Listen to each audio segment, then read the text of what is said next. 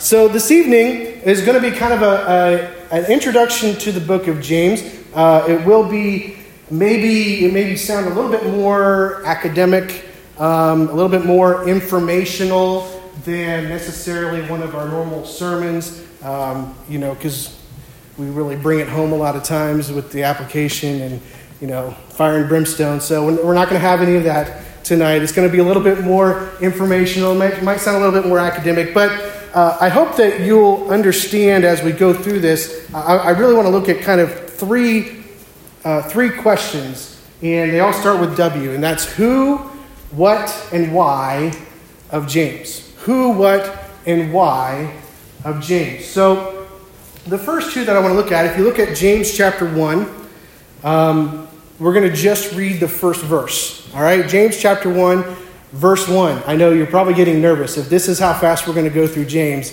we're going to be slower than we were through Genesis, right? I promise it won't be like this every week. This is just the intro.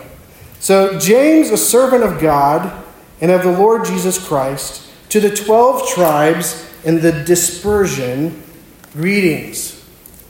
And you're probably going, how are you going to get a message out of that? We'll see.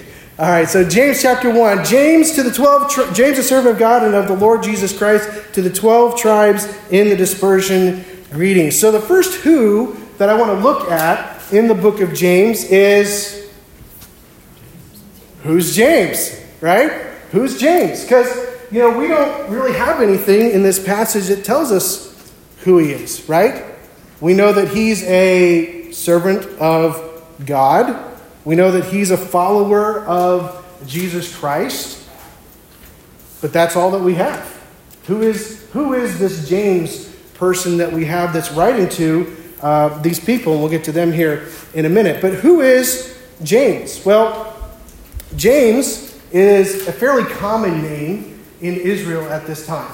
There are quite a few Jameses. In fact, even in the disciples, there's more than one James. Did you know that?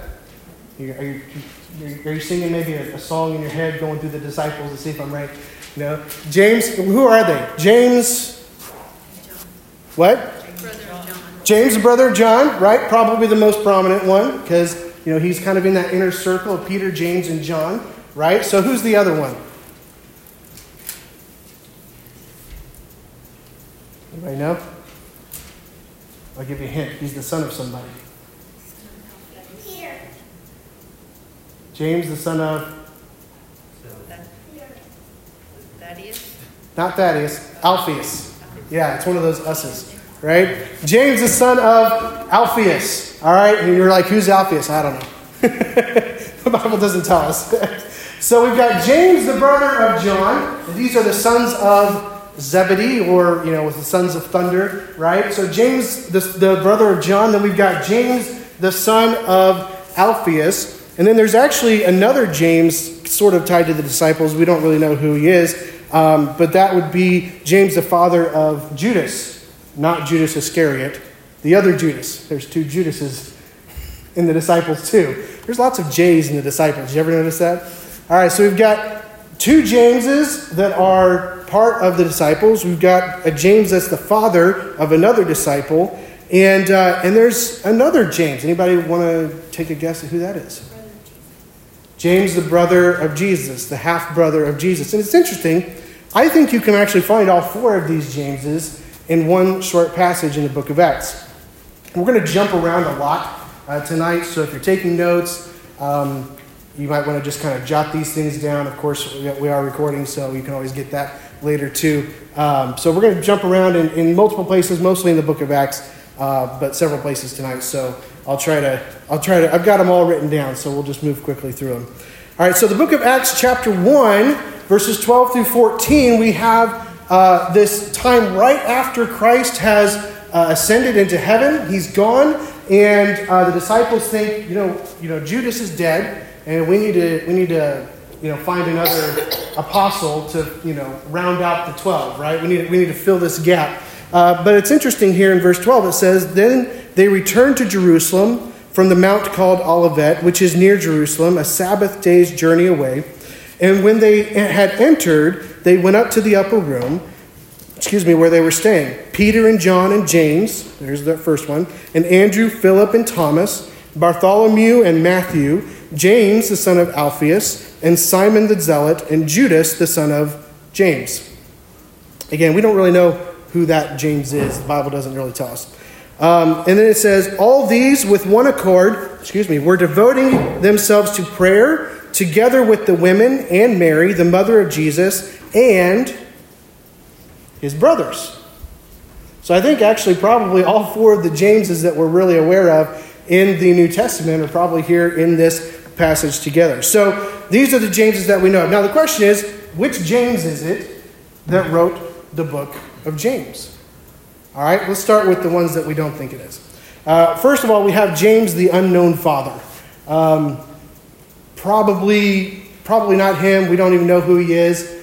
Doesn't sound like he's a prominent person other than being the father of one of the disciples. The second one is James, the son of Alphaeus.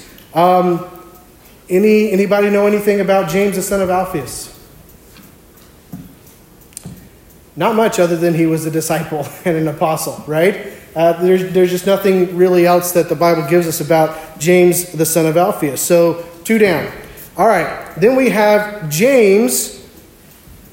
Somehow I wrote the brother of Jonah. James, the brother of John. All right, James, the brother of John. Now, what do we know about James, the brother of John? Was he a prominent person in the New Testament? Sure, yeah, absolutely. I mean, he was a prominent person in the disciples, right? He's one of the top 3, right? He's one of the inner circle. He's one of the ones that Jesus confided in the most, that he had around him the closest the most, right? So James is a fairly prominent person. Now, why not James? You're probably thinking, it's not James, right? Wait, it is James. It's not James, the brother of John. All right, so why not James, the brother of John? Well, more than likely, the time frame of when James was written, which we don't know exactly, is probably after his death. Does anybody know when James died or how James died? James, the brother of John. Is he the one that was crucified upside down? Nope, that was Peter. Yep. Anybody remember? Acts chapter 12, verses 1 through 3, says, about that time Herod, the king, laid violent hands on some who belonged to the church. He killed James, the brother of John, with the sword. And when he saw that it pleased the Jews, he proceeded to arrest Peter also. This was during the days of the unleavened bread. All right, so here we have James, the brother of John, prominent figures in the early church, apostles, part of the disciples. So this is a prominent James. He's somebody that we could potentially see as the author of the book of James, but more than likely not, because he died in approximately AD 42. We believe that the book of James was probably written in the late 40s or early 50s AD. So this book was probably written after James, the brother of John, was dead. So we're going to put him out of the running. So that leaves one more. That's just obvious, right? He's got to be him, right? Well, let's take a look and just see. James, the brother of Jesus Christ. All right? James, the brother of Jesus Christ.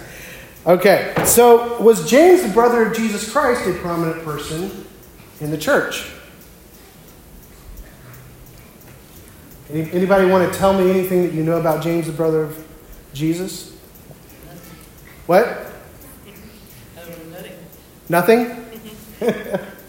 Anybody? With Peter and Paul at the discussion of whether Gentiles can be circumcised. Yes. Acts chapter 15. We'll get there here in just a second. Let's take a look at what Scripture tells us about James, also known as James the Just. He is, as far as church history is concerned, but James, the brother of, or the half-brother of Jesus. Acts chapter 12, verses 16 through 17. This is, obviously, Peter has been captured. This is right after James the Greater has been, as church history calls him, James the Greater has been killed by Herod. Peter was in prison. And then we have Peter getting out of prison and that whole discourse, of course, where he's knocking on the door and the girl comes and sees it as Peter and says, "Hey, it's Peter." And they're like, "No, that's impossible. He's in jail," right? And she, that whole situation comes about. So chapter 12 of Acts, verses 16 through 17 says, "But Peter continued knocking, and when they opened, they saw him and were amazed.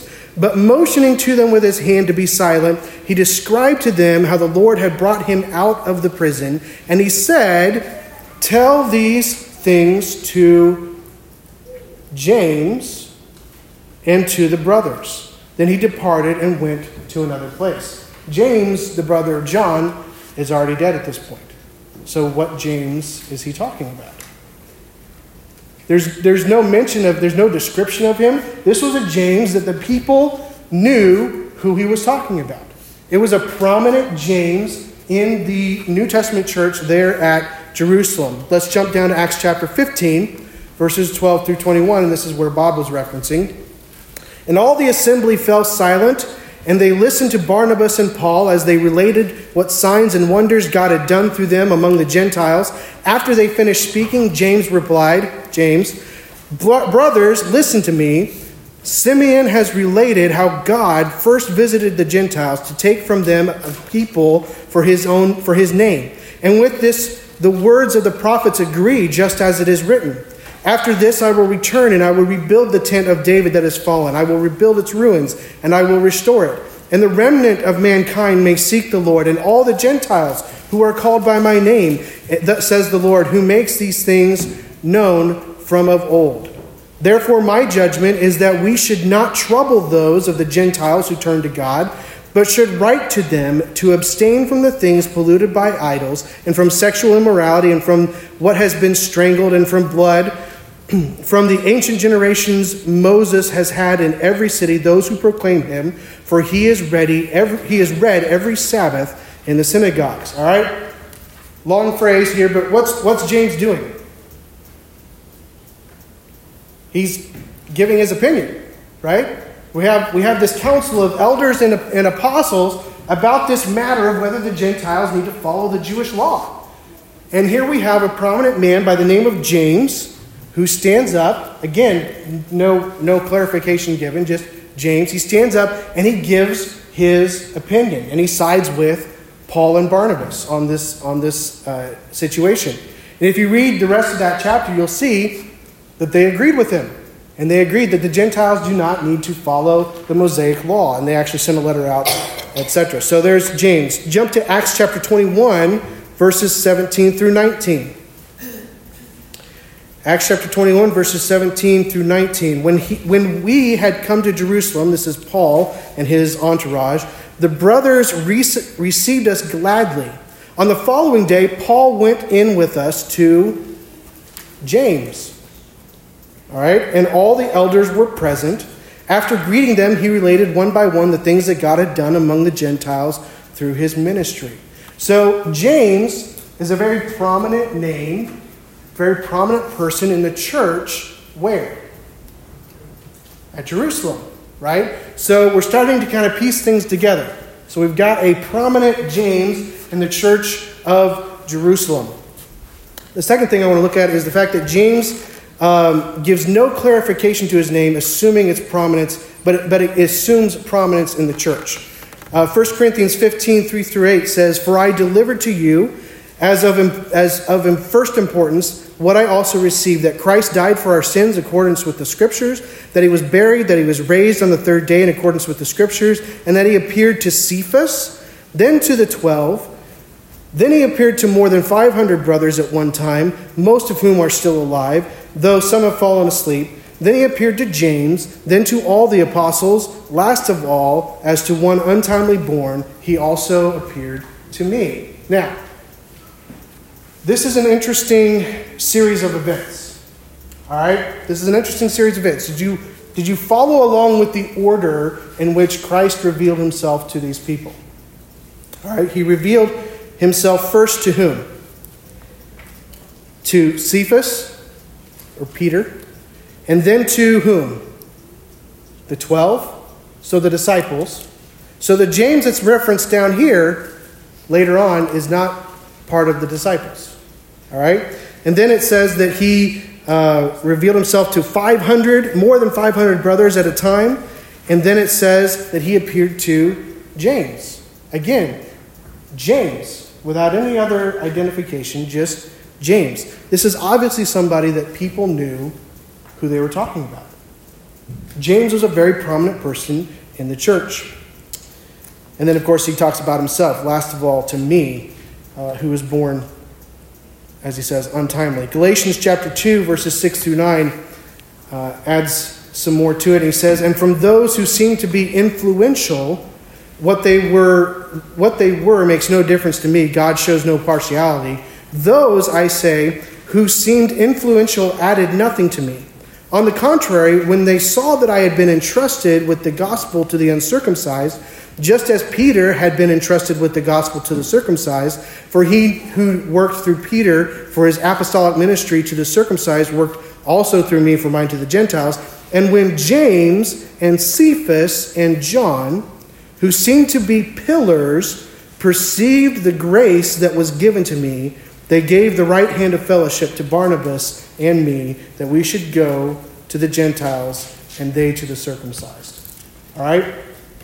Again, we don't know who this person is, but this is a prominent figure in the church in Jerusalem by the name of James. There's an interesting other reference that I actually didn't see in any of the commentaries, but flip over to the book of Jude and read the first verse in the book of Jude. It says, Jude, a servant of Jesus Christ and brother of James. Here's that name again. This prominent figure that we have no clue who it is. Here it is. All right, Jude, the servant of Jesus Christ, the brother of James. Now, as we read the book of James, you'll notice there's some wording and some things that James talks about that are very Jewish in nature. All right, it's very Jewish in nature. In fact, James is sometimes considered a wisdom book. What's another wisdom book that we have in Scripture? Proverbs, right? It's a very common wisdom book, right? What's unique about Proverbs? Anything? Is there a lot of context in Proverbs? More than one author. Yeah, potentially more than one author, right? What about the content? Yeah, it kind of bounces around, right? And if you read the book of James, you can kind of get the feeling that James is kind of bouncing around from one subject to another. Now, he gives more context than Proverbs does, but he moves around from one context to another. If you read Paul's writing, right, when you go through a letter of Paul, there's this very nice flow of information, and it goes from one thought to another, and it's a masterpiece, right? When you read a book that Paul has written. And James is no less of a masterpiece because God wrote it, right? But it kind of jumps around from one topic to another, and sometimes it can be kind of hard to, put it all into one idea or one concept for the book. And so this is kind of a wisdom. This is a similar writing style that you would find in some of the Hebrew texts. So there's also information in the book of James, things like the assumption that the readers have a familiarity with the law. Do the Gentiles have a familiarity with the law? No, they have their own pagan religions, right? So there's an assumption of familiarity with the law. There's use of terms that are Jewish terms, such as the synagogue, talking about how you are to present yourself in the synagogue. And so these are Jewish terms that the author is assuming that the readers will understand and will be able to, what's the word I'm looking for? I can't think of it. They're going to understand it. They're going to recognize it. They're going to be able to apply that more readily because that's something that is familiar to them. All right, so we have some content in here that's very Jewish in nature. So we have a prominent member of the church in Jerusalem, We have content that is very Jewish in nature and Jewish pointedly, and specifically to whom? To the 12 tribes, right? The 12 tribes. That's pretty Jewish, right? Right? So everything about the book of James is pointing to a connection with Jewish, Jews, Judaism, Jerusalem, as we look at who is James. Lastly, we see that James is noted as the brother of Christ. Let me see if I can.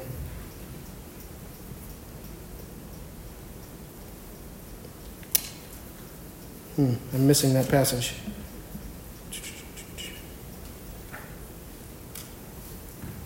I don't have it. If anybody can find it, look it up. Let me know what it is. But when Paul goes to see James, he references James as being the brother of Christ. And the James that he's going to meet at the time is the James in Jerusalem. So that's where we connect James, the brother of Christ, to James, the prominent leader in Jerusalem. All right? I apologize for that. I don't know what happened to it. It flew away. But if you can find it, let us know. We'll write it down. All right? James, the brother of Christ. Okay, so that's the who is James. So who are the 12 tribes? Who are the 12 tribes? Anybody have an idea? Who? 12 tribes of Israel. All right? That makes the most sense, right? If you read some commentaries, there's some other ideas. Because at this time, the 12 tribes don't really exist as a country, per se. What's happened? The Romans have come in. They've taken over control of Palestine, right? So we don't really have Israel as much as a country as they were, obviously, back many years ago, before all of this stuff that is taking place took place. So the 12 tribes, but what does he say? To the 12 tribes, where? Dispersion. In the dispersion. So we have the who, which is most likely James, the brother of Christ. Now, again, James doesn't tell us that James is James, the brother of Christ. We're supposing this, all right? So we could be wrong, all right? Let me ask you this. Do we have to know which James it is? Is it important? I think it's important that we learn to search the scriptures and see if we can find out what's going on. But at the end of the day, is it important that we know which James wrote the book of James? Do we have any other books in the Bible that we don't know who wrote them? Hebrews, right? One of the greatest books, in my opinion, in the New Testament, especially when it comes to Christ and his completion of the law. We don't even know who wrote it. All right, so, but we assume that James, and the early church fathers assumed, based on whatever evidence they had, that James the just, or James the brother of Christ, is the one who wrote the book of James. So we're going to go on that supposition. So he's writing to Jewish people. Now, these are not just any Jewish people, right? These are Jewish believers, right? Because he's not writing to just anybody. He's writing to them about biblical things, about Christian things, about things that a Christ follower should understand, should learn, should emulate, right? In fact, he even gives us that understanding by his introduction, does he not? He says, James, the servant of God and of the Lord Jesus Christ. All right, so we know that he's not just writing to all the Jews, right? He's writing to Jewish believers. And then he says this word, in the dispersion. So that brings me to the what? What is the dispersion? What is the dispersion? Anybody have an idea? What does disperse mean? To scatter, right? To spread out, okay? So what is the dispersion?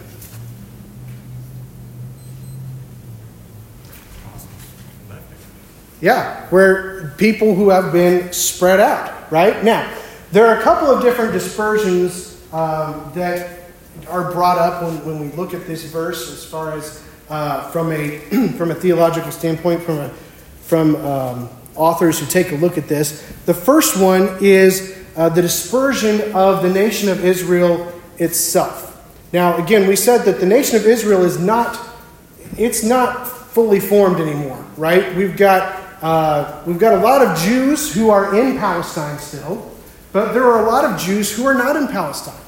What happened a while before this? Anybody remember? Back in the Old Testament? The Assyrians and the Babylonians carrying on. Exactly, right? So, and that's where we have the book of Daniel, right? And Daniel's one of those ones. Daniel and Shadrach, Meshach, and Abednego, right? They were all taken from Jerusalem, and they were taken to a far-off country. There were many Jews who were taken to other parts of the world. Now, of course, we have the one who came back and built. Who was that? Built the walls? Nehemiah, right? So he came back and he built the walls, and some people returned, but not everybody. Not everybody. And so that's kind of the first dispersion that we have, and we kind of see reference to that here in Acts chapter 2, verses 5 through 11. It says, "Now there were dwelling in Jerusalem Jews, devout men from every nation under heaven." All right, Jews, devout men from every nation under heaven. And at this sound, the multitude came together. The sound is the disciples who have just received the Holy Spirit going out into the street and preaching the gospel of Jesus Christ, and they're hearing it in their own languages. It says, and they heard the sound, and they came together, and they were bewildered because each one was hearing them speak in his own language. And they were amazed and astonished, saying, "Are not all these who are speaking Galileans? And how is it that we hear each of us in his own native language? Parthians and Medes and Elamites and residents of Mesopotamia, Judea and Cappadocia, Pontus and Asia, Phrygia and Pamphylia, Egypt, and the parts of Libya belonging to Cyrene, and visitors from Rome, both Jews and proselytes, Cretans and Arabians. We hear them telling in our own tongues the mighty works of God." As you know, Passover is when Christ was killed. And so there were many people who were coming who were either of Jewish descent or who were proselytes. Is that right? Proselytes or proselytes? I'm adding syllables. Who had converts to Judaism, right? Who had come in to celebrate Passover, right? And so we have all these different people who are here, and they are, especially Jews, really from other parts of the world. They are dispersed, and more than likely descendants of the ones who were actually dispersed at this point in history. So that's kind of the first dispersion. So many people think that James might be writing to Gentile believers, because here we have them gathered, and they're going to hear this message, right? They're going to hear the gospel, and if you read further in Acts chapter 2, you're going to see that thousands believe. They believe in Jesus Christ, and what do? They take what they believe, and they take it back with them. They go back to wherever their new home is, to wherever their current home is, wherever they came from for the Jewish Passover. They go back and they take with them the gospel of Jesus Christ. And so many think that the dispersion that James is talking about may have to do with the fact of those Jews who left Palestine at that time and went back home with the gospel of Jesus Christ. There's another option. I'm not saying that's wrong or right. All right? That's a possibility. There's another option. Acts chapter 11, verses 19 through 22. Says, "Now those who were scattered because of the persecution that arose over Stephen traveled as far as Phoenicia and Cyprus and Antioch, speaking the word to not one except whom? Jews. All right? Speaking the word to not one except Jews. But there were some of them, men of Cyprus and Cyrene, who on coming to Antioch spoke to the Hellenists, also preaching the Lord Jesus. And the hand of the Lord was with them, and a great number who believed turned to the Lord. The report of this came to the ears of the church in Jerusalem, and they sent Barnabas to Antioch. All right, what's going on here? Stephen has been preaching, and the religious leaders in Judaism do not like what he is preaching, and they condemn him, and they stone him. And somebody else is there. Remember who else is there at the stoning of Stephen? Saul, right? Who would become Paul. Yeah, so Stephen has just been stoned, and what has that done? That's scared a lot of people. Because now blood has been drawn, right? It's not just being put in jail. It's not just maybe being beaten. Someone has been martyred for the cause of Christ. And people, specifically Jews, are leaving Jerusalem because of the persecution, and they're going to all these different places in the surrounding area. And I think it's interesting that the Jews tended to only tell the gospel to the Jews, right? I think that's why he gives that here, so we understand most of these people who were being spread out were Jews. So we have the dispersion from way back in Babylon, when Babylon came, and we have the dispersion of persecution here really during the time of James the Just. All right? So, my personal opinion, I think the dispersion he's talking about is the one during his time, which is due to persecution. And I think when you read the book of James, that understanding makes a lot more sense. Because he is talking to believers who are of Jewish descent, who have been pushed out due to circumstances that were not their choosing, due to persecution, unjust treatment. They've been pushed out of their homes, everything they know, everything they love, and they've been pushed out into these other places. And yet, interestingly enough, what are they still doing? In spite of the persecution, they're still sharing the gospel of Jesus Christ, right? They're still preaching who Jesus is, in spite of the fact that they are being sent from their homes because of persecution. But this dispersion most likely that James is referring to is most likely this persecution that they're under. And I think as we go through the book of James in the next few months, we're going to see how this mindset has affected these believers. We're going to see how the mindset has to be corrected by what James is going to be teaching them about what true faith is. Because here they are in a place that is not their home. They are being taken advantage of many times by those who are living there. They're being persecuted for their religious beliefs. And James is writing to them, understanding their background, understanding their Jewish knowledge, understanding, having maybe perhaps have even interacted with many of these people. We don't know. I mean, it's very possible that many of the ones he's writing to are people that he had a personal relationship as members of the Church of Jerusalem. He was a prominent figure in the Church of Jerusalem. And so he's writing to those who are dispersed due to persecution. That brings us to the why. Why is James writing? He's writing to fix error. He's writing to help them understand that faith has an outcome. Faith produces something. And as you see these people going forth, at the time that James is writing, Paul is really just beginning his ministry. And Paul is really starting to teach this concept of grace, right? This concept of faith in the grace of God without works. And so a lot of the problems with James in the early church is there seems to kind of be a little bit of butting heads here between what Paul teaches and preaches about grace and faith and what James seems to be saying a lot of times about the result of faith. But I think as we go through this book, I think you'll understand that James is not advocating for a works-based religion. He's advocating for a faith that works. He's advocating for a faith that has tangible results, that has tangible effects.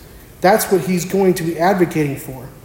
He's going to be advocating for a faith that surrenders to and seeks the wisdom of God in times of trial.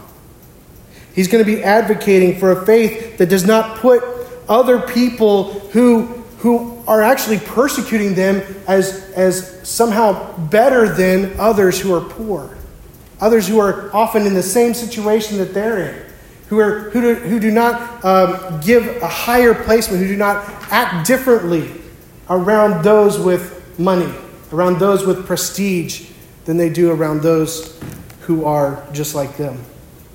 He's going to advocate for a faith that produces good works. He's going to advocate for a faith that produces control of one's body, specifically one's tongue. Control over the way that we speak to one another, to others in the world. A faith that has action, that has power, that has results. A faith that produces wisdom from above, not wisdom of men. He's advocating for a faith that seeks to please God and live in a way that honors Him, not in a way that pursues the desires of the world. A faith that is patient in suffering. A faith that is long-suffering. A faith that drives us back to God. There is a faith, yes, that Paul is preaching and proclaiming that is saving, that is powerful, but it's not a faith that just is a one-time and done. It's a faith that produces results in your life, actions in your life. And that is what James is writing to these people. That's why James is writing to these people. But the other why that I want to ask tonight, very quickly, is why are we studying? Why are we studying the book of James? Well, we were sitting in our elders' meeting and we thought, we really need a break between Genesis and the next really big book that we're going to do. And James seemed like a good option. That's not a good reason to study a book, right? So why are we studying the book of James? What is so important about the book of James and who it was written to and why it was written that we should take notice of it here and now, January of 2021? I believe that we are beginning to experience, as believers in the United States, just a very small amount of what they experienced here. We're not being driven from our homes.